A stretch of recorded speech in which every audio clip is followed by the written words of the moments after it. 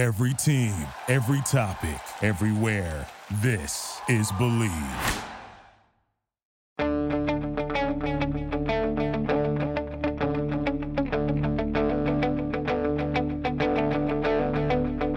Ich warte seit Wochen auf diesen Tag und tanz vor Freude über den Asphalt.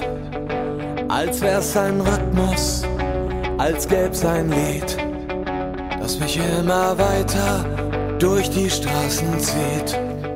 Komm dir entgegen. Hello and welcome to Gegenpressing, the Bundesliga podcast. I'm Manu, and joining me today is not Stefan Bienkowski. He is on a well-deserved holiday, recovering from a stag do in Ireland, but that's okay. We drafted in a very good replacement in Matt Ford. Matt, nice to have you back. Obviously, you were back on the special with Hertha Berlin. Have you back so soon? It's very nice. How's it going? Yeah, good, thank you. Thanks for having me back. Happy to stand in for Stefan, and I hope he had a good time on his stag do. Sounds like he did.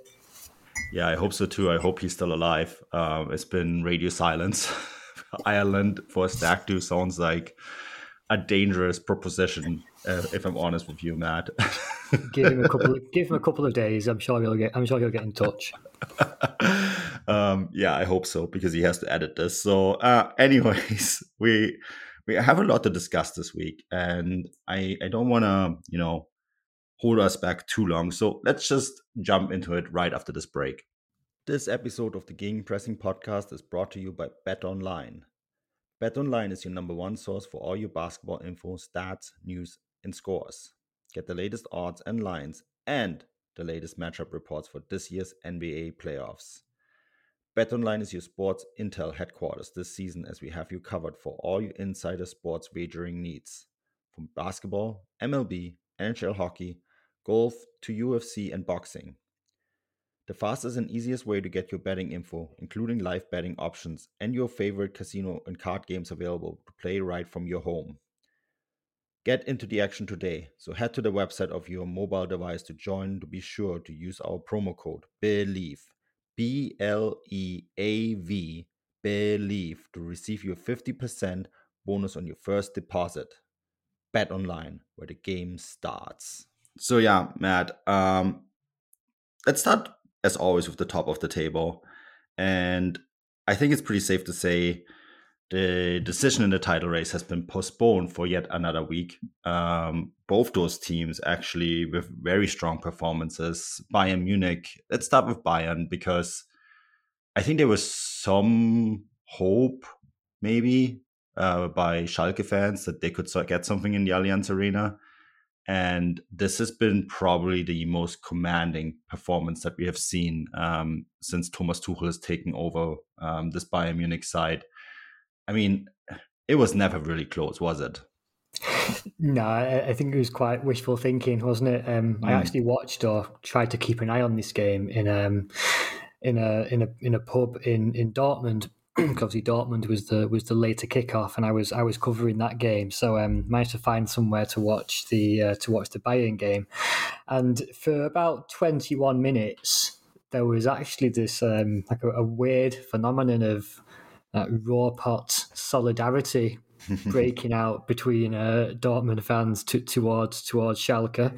I literally heard people in Dortmund shirts saying things like, "Come on, Schalke, please score a goal," or at least try and stay in the game as long as they can. Try and help us out. Yeah. Safe to say, about an hour later, that solidarity had well and truly vanished, and the same fans were simply hoping that Schalke get relegated as quickly as possible. So that sense of solidarity in Western Germany certainly didn't last. Yeah, I guess the moment the goals ticked over, Thomas Müller, it's such a great story, isn't it? Like yeah, definitely. It's interesting to see him performing so influentially and so authoritatively after it's been a difficult month or so for him, hasn't it? under Tuchel. I don't know how have you seen that relationship between Tuchel and Müller developing since Tuchel arrived? I mean, Thomas Müller went on Instagram and complained or made a joke about all the transfer rumors, right, that came about last week. My answer to that is that maybe don't put them in the world in the first place, because we all know why transfer rumors surrounding Thomas Müller get leaked, for political reasons, and why, when Thomas Müller is upset, all of a sudden he gets linked to other clubs. It used to be Manchester United for quite some time, right, Matt? And then, they would quickly find a resolution. And I actually thought it was really interesting the moment these transfer rumors leaked. I think there was like a meeting with him and Herbert Heine and Oliver Kahn and Hasan Salihamidzic all had something to say. It's like, no, he's going nowhere. We want him to stay here for the rest of his career. And look, who gets the start? I mean, I think for me, it's always been that Thomas Müller has a little bit of what they call in German Freifahrtschein, right? A free ticket. And I think he's quite well tuned into the politics at Bayern Munich that can be very complicated at times, right? And the way the article in Sportbild by Christian Falk was phrased, what was it, like 7 coaches and this time frame, and I had to prove myself every time. Why do I always have to prove myself? I'm Thomas Müller. And honestly, you can sort of understand that sort of underlined to me where these rumors were coming from in the first place. And I think Thomas Müller knew exactly what he was doing by putting them into the world, right? And I think it's going to be very interesting to see how, this season is almost over. I think for me, the more interesting part comes what will happen to Thomas Müller when in the summer, right? When Thomas Tuchel has to set up the side for next year and has to go through them with training camp, and whether they win the title or not is like almost secondary in this regard. But what is Thomas Müller's future going to be like with this club, and what does that mean to the relationship between, like, how is Tuchel going to ensure that Müller is in his waning years still going to have a dignified presence in the club that makes it work for both sides? And I think that's something that's going to be really difficult to navigate for everyone involved. Yeah, I think it depends how Tuchel imagines his Bayern Munich setting up. If we go back a month ago when Tuchel took over, he made quite a point, didn't he, of saying not much is going to change. He was taking, obviously, he was referring mainly partly in the short term because it was an international break. He didn't even have his players, and the immediate concern was the home game against Borussia Dortmund. But I think it also applied to the rest of this season. Tuchel's not had any preparation time. He's not had a single transfer window or anything like that with Bayern. So I don't think we've quite seen Thomas Tuchel's Bayern Munich just yet. That's going to obviously have to wait until next season. His relationship with Müller's been interesting. I think obviously one of the first big tests for Tuchel was the quarter-final against Manchester City, wasn't it?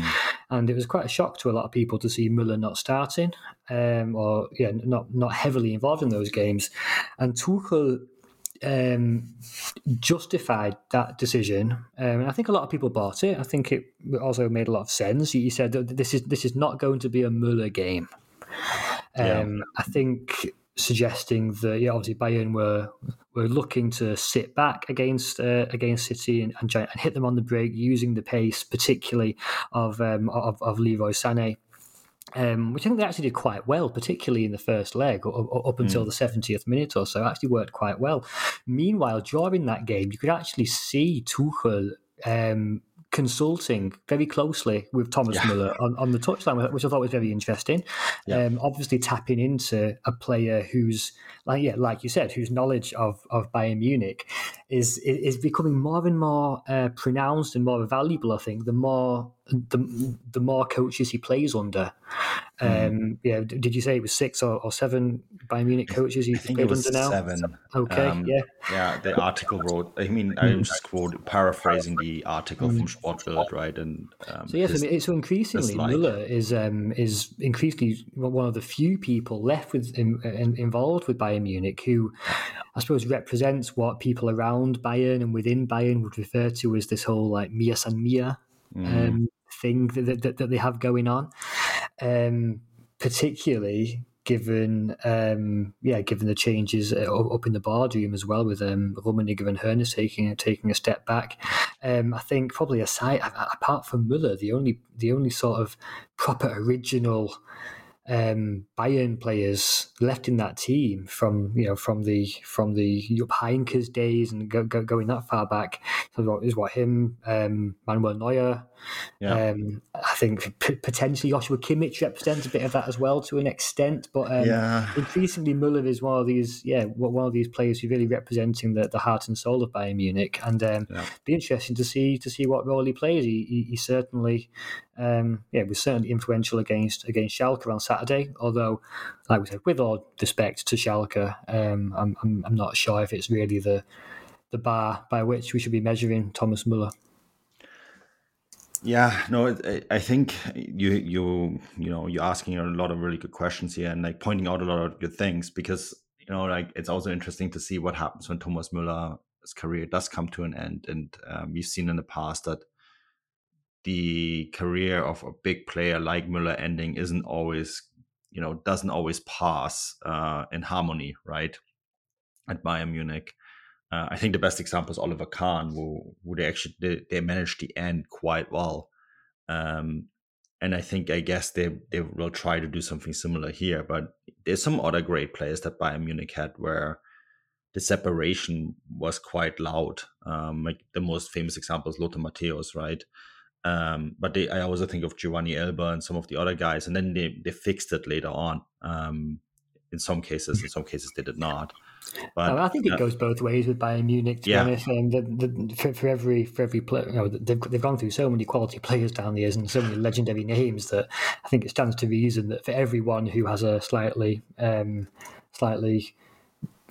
difficult departure from Bayern, you also have the other side of the coin, and the number of top players with Bayern histories who they managed to retain within the club. So we'll see. I think if you put that to Thomas Müller, I think he'd probably reject any of those ideas straight away. He certainly thinks he's got a few more years left in him. So let's not be putting him out to pasture with his horse, because he does have horses, doesn't he? So let's not be putting him there straight away. But Matt, that makes me think, because like when I was over there last and I covered a Bayern Munich game, he actually went to the mixed zone and he complained about a muscle ache, right? Famously, he walked into the mixed zone with a phone on his ear, and we already all thought, okay, well, that's it. He's not talking to us today. It was actually a phone, not a wallet or passport, because we all know the trick. Yes, that's also been done before. Yeah, but he actually then said, okay, he put his phone down and said we have a few moments, because he was actually up for a medical appointment inside the Allianz Arena, and that's the first time I've heard Thomas Müller complain about muscle injuries and that kind of thing, right? Because he's famously indestructible. How many games has he missed with injuries? Not many, right? So that made me think oh, well, he's actually human. He has muscle aches like the rest of us. But that makes you think that, okay, he is at 33 now. And as you said, there is games now that are not Thomas Müller games. And I guess that's kind of leads into, we can say, okay, Schalke done and dusted. We get to talk about Schalke as part of the relegation battle in a moment, right? But I want to focus on the title race, because we are going to get into the next stage. We have 2 matches left. For Bayern Munich, and all due respect to Köln, right? Okay, it's in Köln, so it's difficult. We never know what's going to happen on that final match day, right? But the title is probably going to be won or lost on match day 33 when Bayern Munich hosts Leipzig. And the kind of question is, and Leipzig is, a team in form. They are on course for the Champions League. There is a legitimate concern here. I think that if you're a Bayern Munich fan, that Leipzig will get something from the Allianz. And remember, Leipzig don't have to win this game for the table to flip-flop, right? A draw would be enough. Is Leipzig a Thomas Müller game? That is a really good question here, like looking ahead, right? And the way Tuchel manages the squad, is this one where you feel Thomas Müller? Do you need a player like, I personally would always play Thomas Müller because I think he's still an impact player, but it's an interesting question, isn't it? Absolutely. I could probably understand it if Thomas Tuchel made the decision that the RB Leipzig is also not a Thomas Müller game, in the potentially the pace might risk bypassing a slightly slower Thomas Müller these days a little bit. However, as much as I would understand the argument, I'd probably end up thinking similar to you and similar to Louis van Gaal, to be honest, that Müller plays. Yeah. But you are right to point out that this is, coming into match day 33, definitely the one that I had in my calendar as well for where the next twist in the title race could take place. I think particularly since Dortmund surrendered the lead back to Bayern, I thought, with all due respect to Hertha Berlin, Werder Bremen and Schalke, Bayern Munich, as wobbly as they have been, they were never going to drop any points against those three, and so it's proven. The bigger question was, can Dortmund keep the pace and remain a point behind up until match day 33, and they have done pretty spectacularly. Probably get onto them in a sec, I imagine. And they're now in a position where both teams are facing banana skins, I think, on match day 33. You mentioned Bayern at home to RB. Absolutely. They're coming into form at a really good time, which seems to be a trend with RB in recent seasons. They don't seem to be able to perform for entire seasons. They seem to take months off at a time. However, in this particular season, they seem to be coming good at just about the right time. Obviously, I saw them in Freiburg a couple of weeks ago in the German Cup semi-final when they were 4-0 up against Freiburg at half time. They absolutely blew them away. Really helps that they've got Dani Olmo back fit. The way he links up with Nkunku and Werner is dangerous. It's impressive to see, and obviously they're going into a cup final. Is it their fourth cup final in 5 years, I think? Yeah, it is. So it's competition they're making their own, and they're in good form going into it. You could see that against Bremen at the weekend. They kept going till the end. They got, was it 96th or 97th minute winner in the end. They wore Bremen down. I wouldn't be surprised in the slightest if they got a result in Munich. They're certainly on form for it, and however, equally, I also wouldn't be surprised if Dortmund slipped up, as many teams do in Augsburg. Difficult place to go. Yeah, no, absolutely. Keep in mind, Leipzig with a result pretty much have the Champions League spot nailed down, so they have something to play for.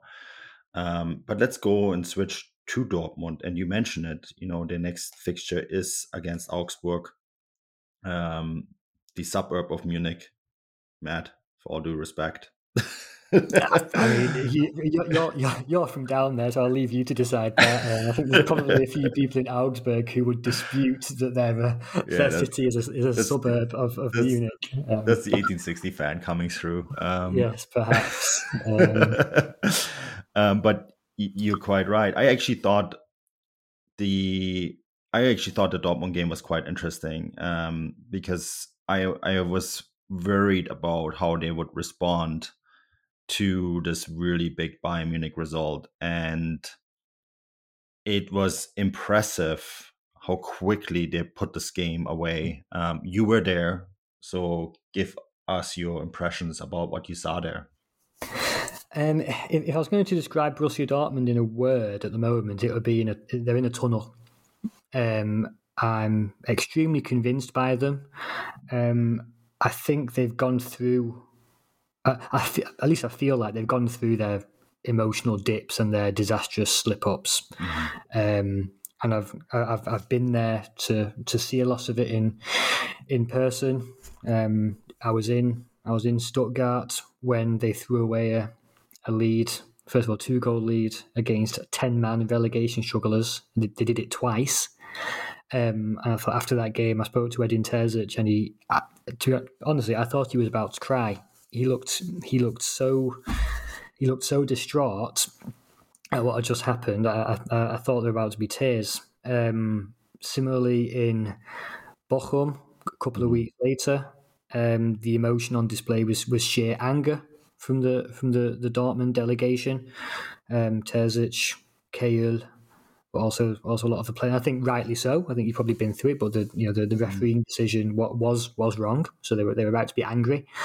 Now, however, I don't sense any anger at Dortmund anymore. I don't sense any sadness. I also don't necessarily sense massive anticipation and excitement. I really do. I get the impression that Terzic and his team have been through all that, and they're now very much in an absolutely clinical and concentrated bubble. And I think that is, for the most part, showing on the pitch. Like you said, it was impressive how knowing the Bayern result just before, that they also flew into a convincing lead by half time.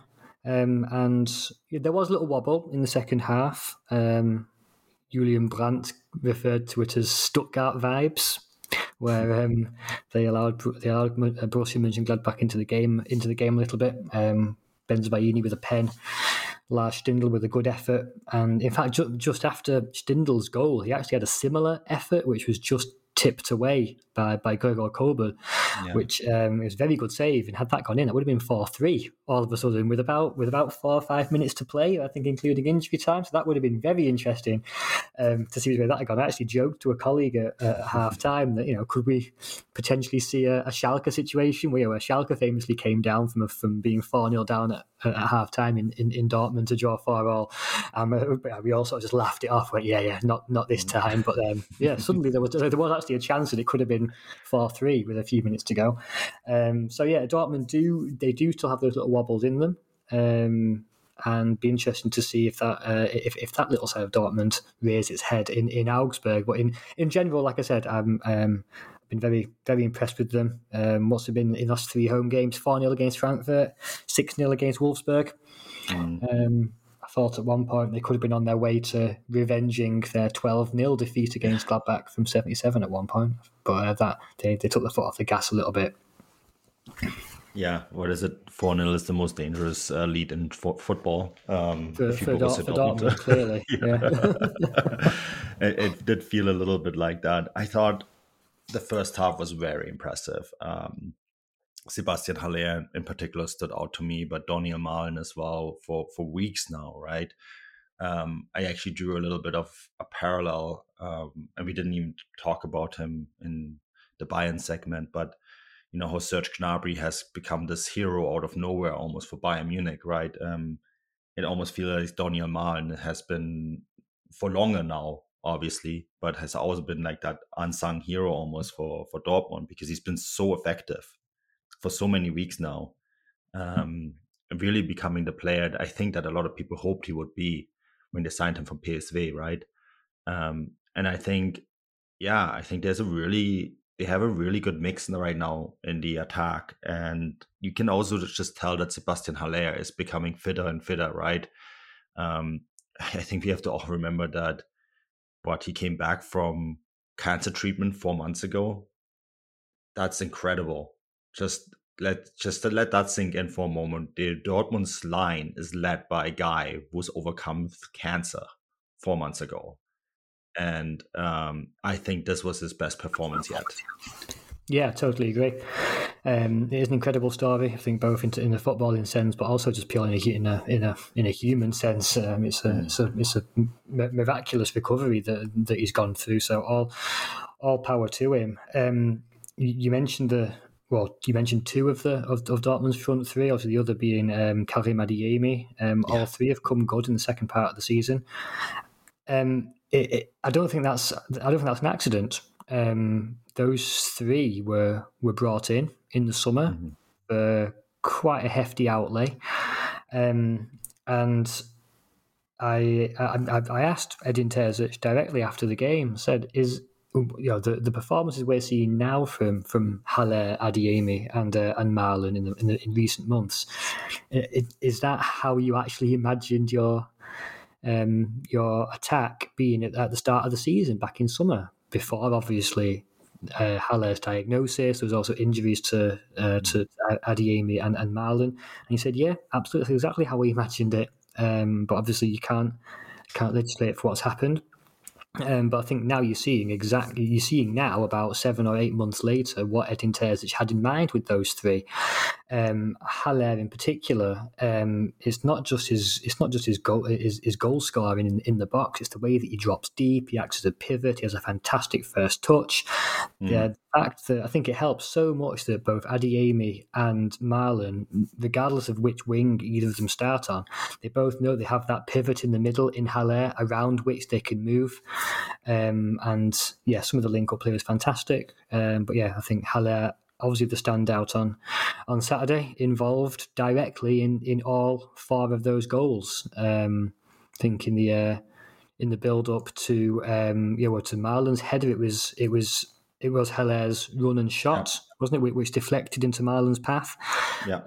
For the penalty, which Jude Bellingham put away, it was Haller who won it by attracting the foul. And yeah, his little back-heeled flick for the third goal was just showed how much confidence he has suddenly. And why not? The journey he's been on personally over the past 7 or 8 months gives him reason to be optimistic and positive and confident, and he's certainly showing that. Borussia Dortmund must be thinking, what if all 3 had been available from the start of the season? But there we go. Such is football, and I think more importantly, in Haller's point of view, such is life. So fair play to him. Yeah, I guess that really leads to the next question, or like almost looking ahead before we shift our focus to the relegation battle. There's almost a sense that this is a once in a lifetime opportunity for Borussia Dortmund to beat Bayern Munich to the title. And we just pointed out 3 reasons why that might not be the case, right? That there is maybe, the side is really just coming to form now and finding themselves right now. Bellingham aside, there is no major transfer rumors about any of these players leaving, right? Adeyemi, Marlon, Haller will all 3 still be there next year. Is this like I'm toying with this, going back and forth with this, because I think there is a lot more turmoil coming at Bayern Munich this summer. Is this a once in a lifetime opportunity, you think? Because like they kind of framed it like that after the Bochum game, didn't they? But I'm actually not so sure it is. Yeah, I'm also not sure. I think the same point applies both to next season as it does to the final 2 games of this season, in that it's simply not in Borussia Dortmund's hands whether it's a once in a lifetime opportunity or not.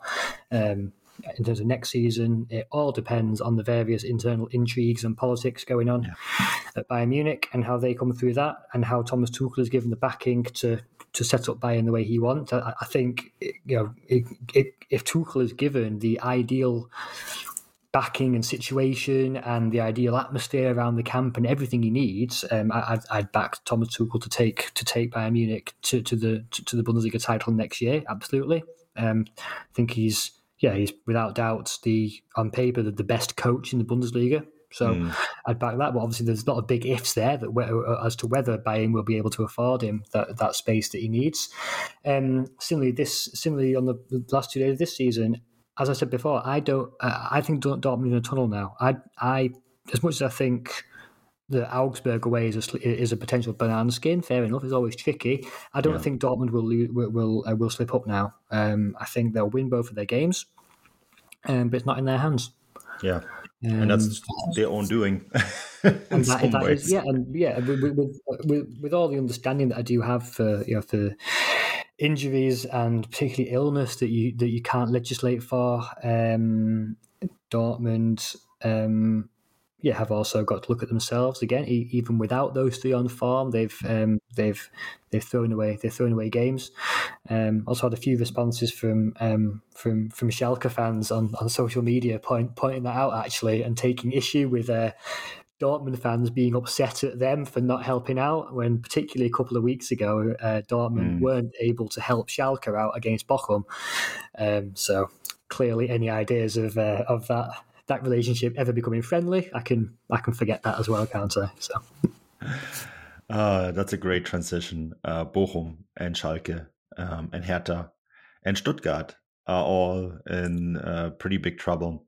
Let's start maybe with the obvious one. We've spoken about Hertha in great length, so I don't want to dwell on it too much in this show, because, there's an entire special that you can, if you subscribe to the Substack, you can listen to 45 minutes to 50 minutes of Matt, Stefan, and I talking about all the problems that Hertha have on and off the field. So go check that out. But Matt, 5-2 defeat to Köln. This was never really that close. It looks like they're done. And yet Hertha are actually ahead. They actually took the lead. I know, but it didn't feel close. Believe it or not, they were winning. I know, but they scored, I didn't get the sense that lead was real. You know what I mean? It sounds weird. That's saying a lot. When you a 2-1 lead away at Cologne of all teams, and you think, nah, this can't hold. They can't hold on to this. It held 10 minutes. Yeah. I mean, it was not close. And then what happened next was a demonstration by Cologne that maybe doesn't necessarily really reflect their strengths either. I saw someone tweet this. I can't remember who it was, but the fact that Hertha are making Cologne look world class says everything you need to know about Hertha. And I think that's a really fair point. This Hertha side is probably done. Because are they really going to be able to claw back? What is it now? 5 points in 2 games to relegation playoff place. That's not to a non-relegation place. That's to the playoff place. 6 points to Bochum. The only upside that they have is that they have the better goal differential than both Schalke and Bochum, but their goal differential is way worse than Stuttgart. So I think we can write off Hertha at this point. I think we can, unfortunately for Hertha Berlin, and I think as we pointed out at the end of the big Hertha chat that we had last week, it's a shame for their supporters who even on a Friday night had thousands of them had travelled a huge distance across the country from Berlin to Cologne to see their team concede another 5 goals. One of them scored by Davy Selke, who only left them in January, which must have been an extra bit of salt rubbed in the wound. As for the game itself, I actually thought this had a lot about Hertha, in that I think there seems to be a little bit of wasted potential there going forward. I've always been a big fan of Doja Lukebakio. Yeah, me too. I really like the way he plays. I like the way, whether down the middle or drifting out to the right or left. I love how he finds space. Love how he's immediately looking to be penetrative, and obviously he has goals in him as well. And Hertha's second goal came precisely from that sort of pattern, and the perfect way to use Lukebakio. A big ball forward, but well targeted. A good run from Lukebakio, and he set up Jovetic for it. So that, in a way, that shows what Hertha can do going forward. Also, if you look at just the names, Marco Richter's has made Germany appearances. Lucas Toussaint is not a bad player. There's Ngankam and Boetius on the bench. That there's Bundesliga experience there. Okay, I'm not saying these are Champions League, even Europa League level players, but there's certainly enough attacking talent there to be mid-table in the Bundesliga. I think Lukebakio has that potential. He's a Belgian national team player. Yeah. And yet the rest maybe not, but Lukebakio certainly does. Certainly, and yet I thought they were massively let down at the other end. I think the fact that was it at least 2, maybe even 3 of the goals came from crosses, set pieces. Two of them were headers, and then I think one of the Hubers finishes. I think was it the flick that he flicks into the roof of the net, comes from another cross. So the Hertha aren't defending crosses. These are absolute basics. The sort of goals that you would expect not to concede, the ones that you can head clear, and they're even conceding those. And I thought perhaps the worst one from a Hertha point of view was the third put in by Elias Skiri. But that goal, it came from a Hertha Berlin throw down by Cologne's corner flag, or down by their own corner flag at the other end of the pitch. And the way that I think it's Tigges and Miner have absolutely outstripped the entire Hertha defence for pace up the whole length of the pitch. I think it said a lot about Hertha's shortcomings, not just from an organisational point of view, but also from the point of view of being able to compete, being able to summon the energy and the desire to get back and chase back like that, and it simply wasn't there. I thought it was just, from a Hertha point of view, sad to see, but Cologne punished them. Well, as they would say in German, they're Haufen Söldner, they're a bunch of mercenaries. Well, do you really expect them to, put the neck on the line for Hertha? The way that team was put together. I mean, we talked about all the money that was pumped into this team that's now gone, burned off, and missing. But are we really surprised? Because this is not a cohesive group. Yeah, no. I mean, at this point of the season, no, certainly not. But it's looking like quite a sad way to go. Yeah, totally. The question is, who's going to follow them? Because it feels almost like Russian roulette at this point, doesn't it? Are we counting Augsburg out? Like, where do we draw the line here? Where do you draw the line? I think on Twitter over the weekend, I drew the line at Bochum, but it was pointed out by a Schalke fan that Hoffenheim aren't out the woods yet. And I mean, okay, fair enough. They've got a tough game at the weekend. I think Hoffenheim have got Union, haven't they, at the weekend? If I'm correct me if I'm wrong. Let me double check that. Yeah. I have the Bundesliga app open just for that. Yes. So Bochum has Hertha, Hoffenheim have Union at home. Yes. And then, but nevertheless, I would still Stuttgart have played Mainz. Yeah, I'd see Hoffenheim just about safe, probably. Given I think it'll come down to Bochum, Schalke, or Stuttgart. And I must admit, I can see reasons why all three would stay in, and I can. Yeah, it's at this point, it really is an absolutely impossible one to call. How do you see it? Which way are you going? I'm surprised you're keeping Augsburg out of this, because if they lose to Dortmund and the other three win, then they're definitely in it.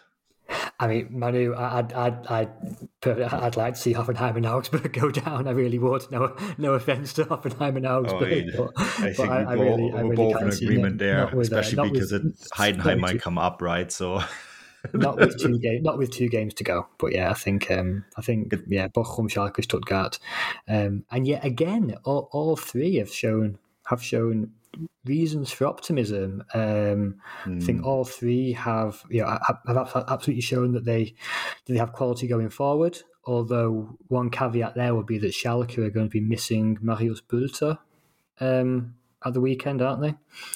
They are. For his yellow card, that's a massive blow, because you do wonder where the goals are going to come from if not from him. That could be a problem for them. On the other hand, I think, Bochum have shown, again, particularly going forward, that they have goals in them, particularly from Asano, and most particularly from Antwi Adje, who's been fantastic to watch all season. Scored a fantastic goal. The opener against Augsburg was an absolutely fantastic finish into the roof of the net. And it was also his cross which brought about the own goal for the second. So he's a man with goals in him. Once again, Anthony Lasilla, the captain, always good for a long range strike, isn't he? Always keen to have a shot at goal, no matter from how far out. So Matt, so next match day, we've kind of gone through it, right? So Schalke have Frankfurt at home. Frankfurt looked a lot better this weekend. And we can discuss Frankfurt briefly before we wrap this up. Hertha, Bochum have at Hertha, we already mentioned Hoffenheim hosting Union.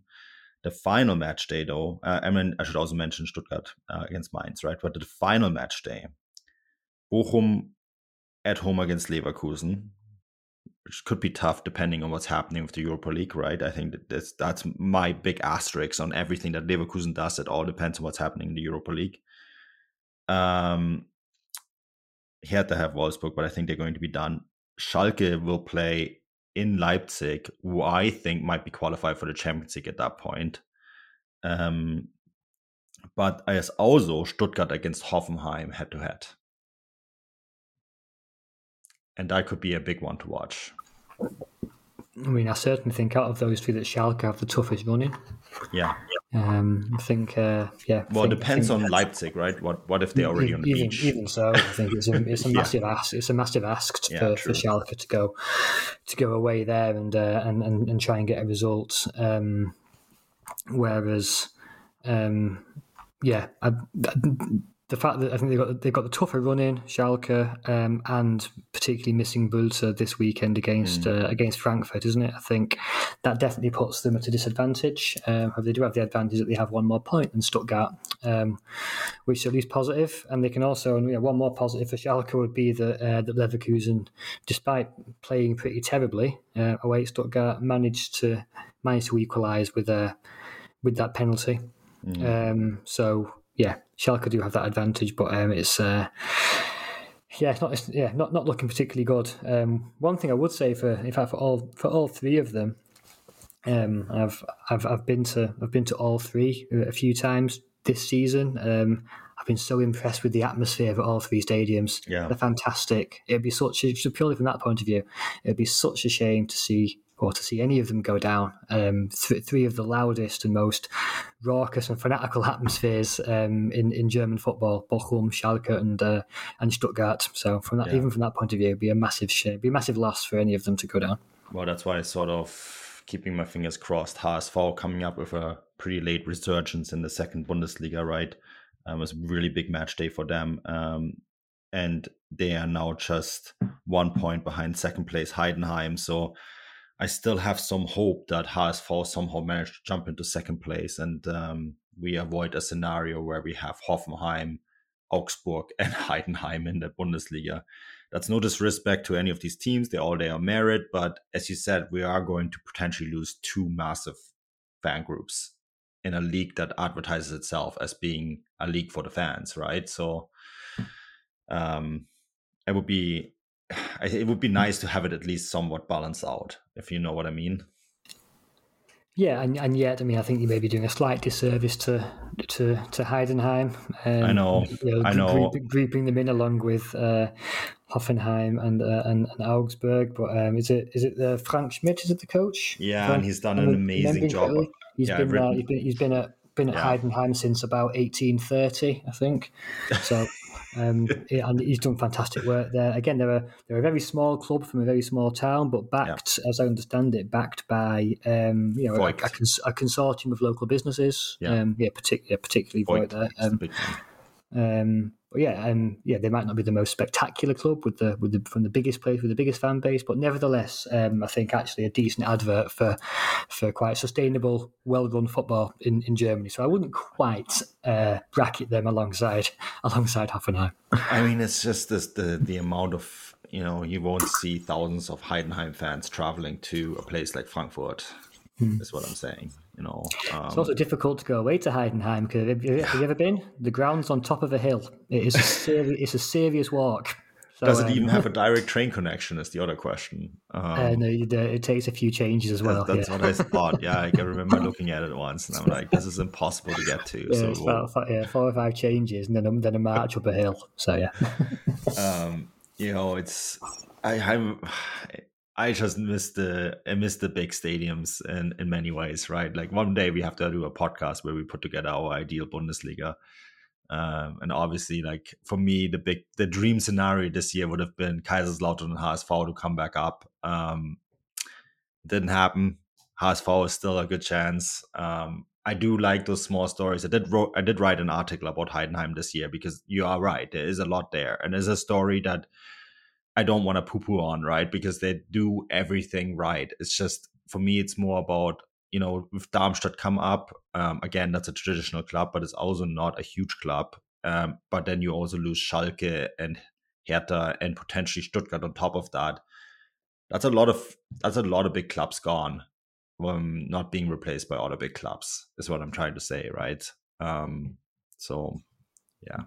But again, it's based on merit. It's based on merit.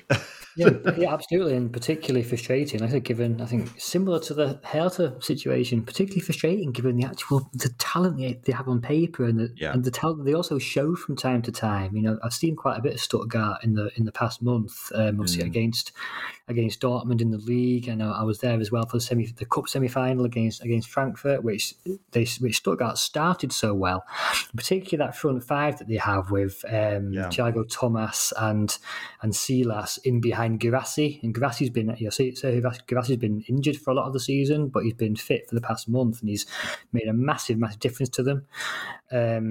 Playing a quite similar role to Sebastian Haller at Dortmund, actually, that role of sort of dropping deep as a pivot with good wingers either side of him. Really important player. Also some and lots of good assist and set up potential from Wagnerman and Souza. Souza particularly from set pieces, really good delivery. They do have goals in them there, and I think combined with that atmosphere, they do suck late goals into the Cannstatter Kurve as well. There, it's just a shame they can never manage to do it for more than half an hour at a time, and that explains why they are where they are. But there's also all that off-field stuff. I was with them in the US in November, Matt. Traveled with the team. I literally traveled with the team in this case, through Texas. And obviously when you embed it, you learn a lot of things, right? Behind the scene things. And this was when Mislintat, around the last final weeks of Sven Mislintat, right? And he was with the squad and all that. And it's such a complicated club.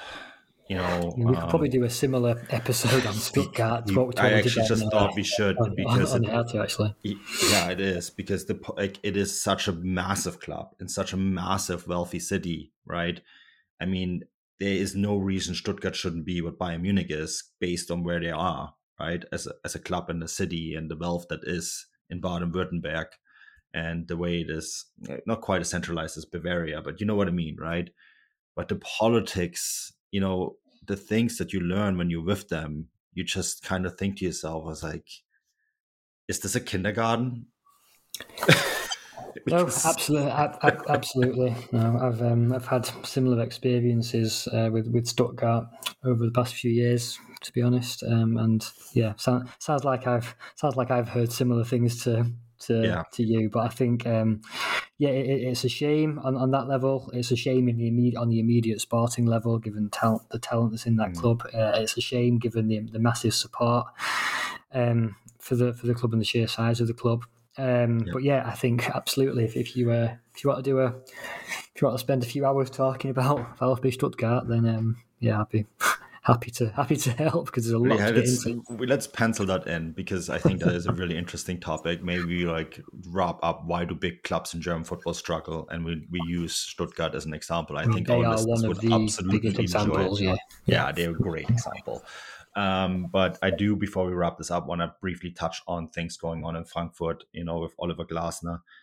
We did talk about his departure in the transfer show last week, but I thought the reaction by Frankfurt fans was really interesting in terms that they seem very upset that Glasner is leaving, right?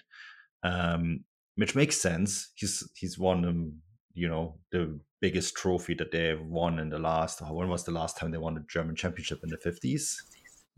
Well, they won they won the German Cup a few years ago. Yeah, but I would rank the Europa League slightly higher. Yes, yeah, absolutely, absolutely. It's been a huge achievement, and it's been pretty incredible to see the short time in which the relationship between Oliver Glasner and Eintracht Frankfurt, and particularly the sporting director Markus Kruscher. Although I think we were talking before, you said that also some of the relationships with other figures in the Frankfurt hierarchy are broken down. I think it's happened very, very quickly. What I find interesting is that the way those relationships are broken down, whilst at the same time, as we've seen with the reaction of the Frankfurt fans, Glasner's standing with the fans is actually huge. Now that I know you mentioned, obviously he's won the cup, he's won a major European trophy with them. Of course, they're going to love him.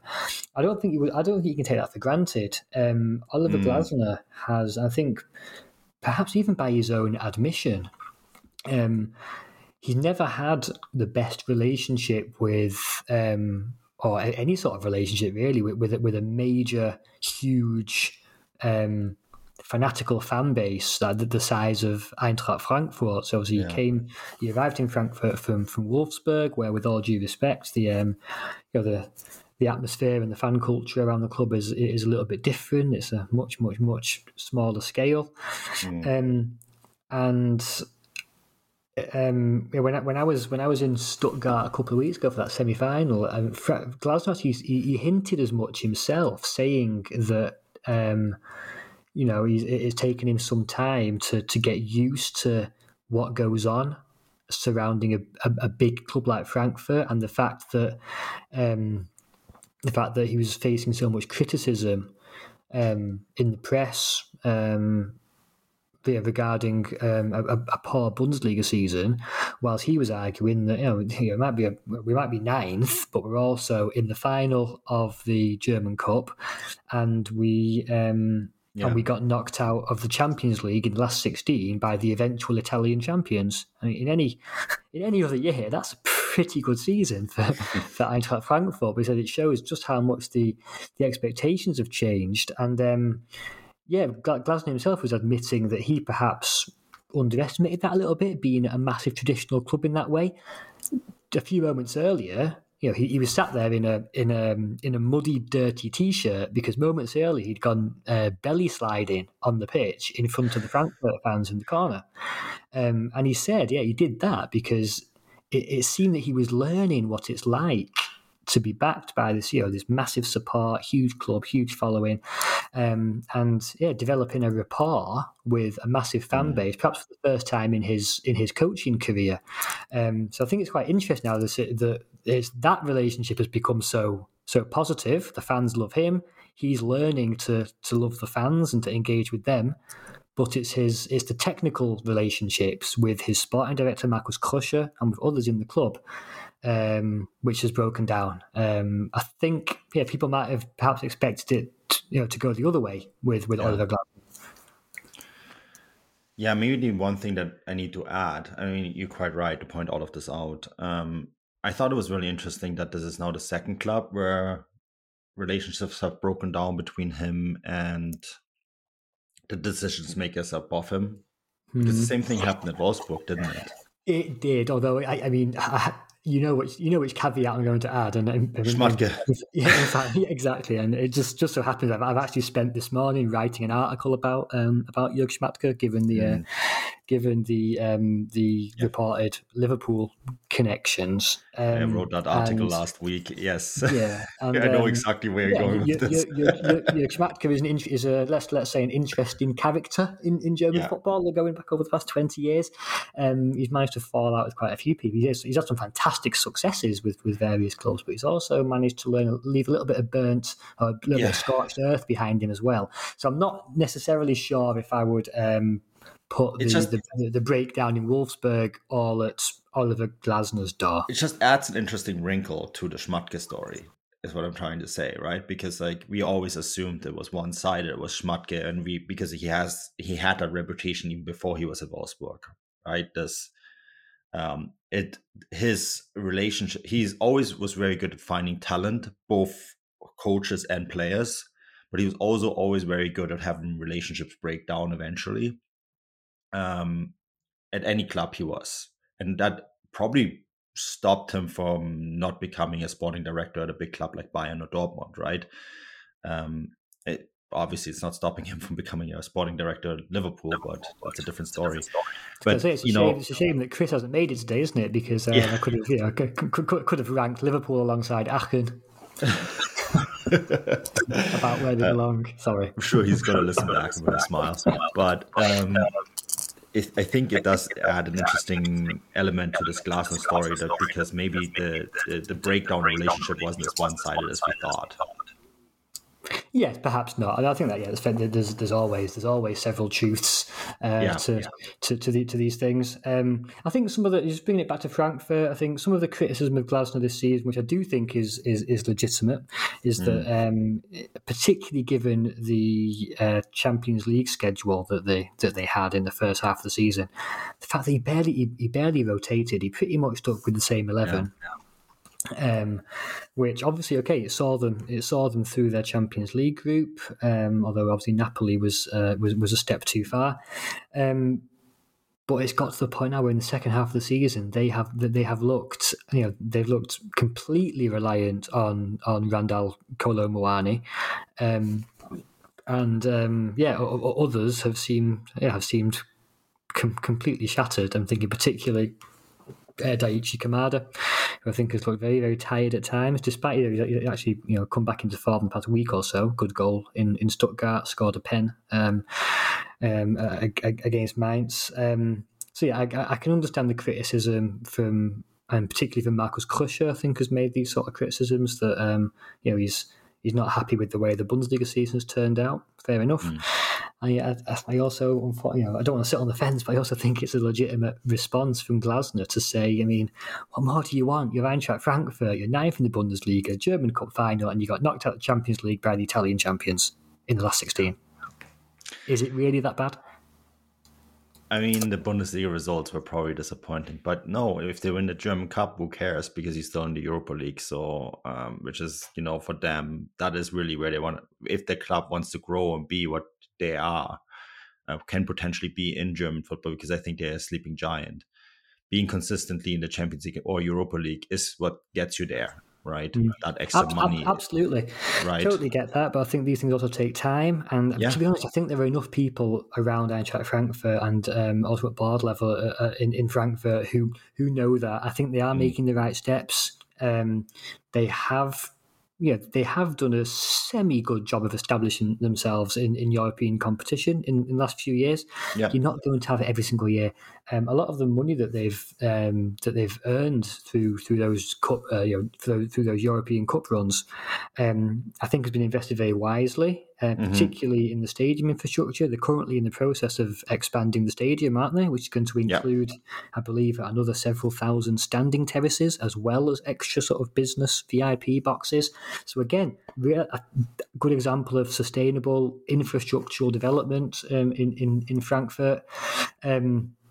I think, all things considered, I do tend to come down a little bit more on the side of Glasner and that argument that, in the great scheme of things, Frankfurt having a bad Bundesliga season, but in the bigger picture, it's that they're actually still doing very well.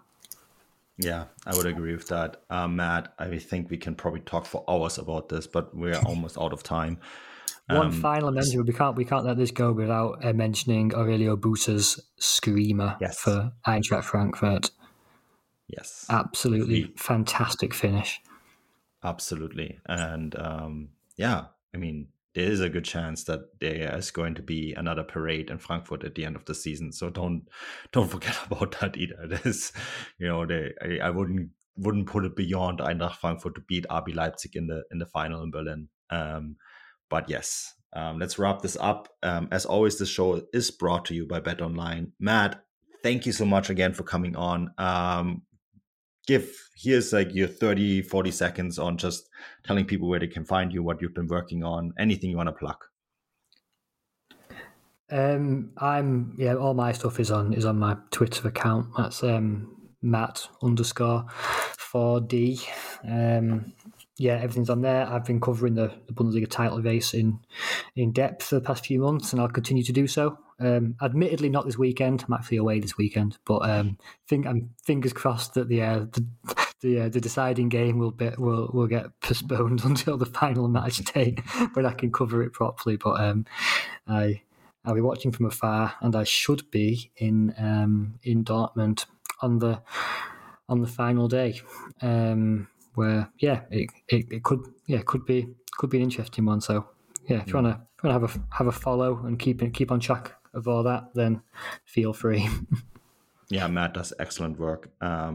Please give him a follow. And yeah, we'll be back with our regular lineup this week.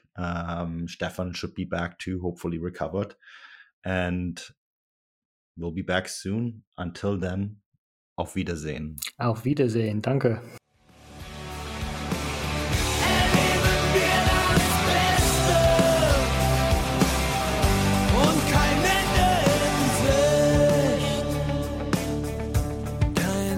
In Sicht.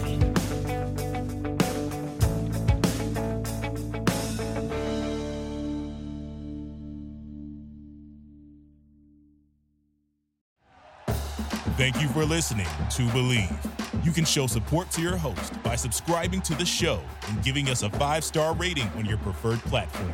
Check us out at Believe.com and search for BLEAV on YouTube.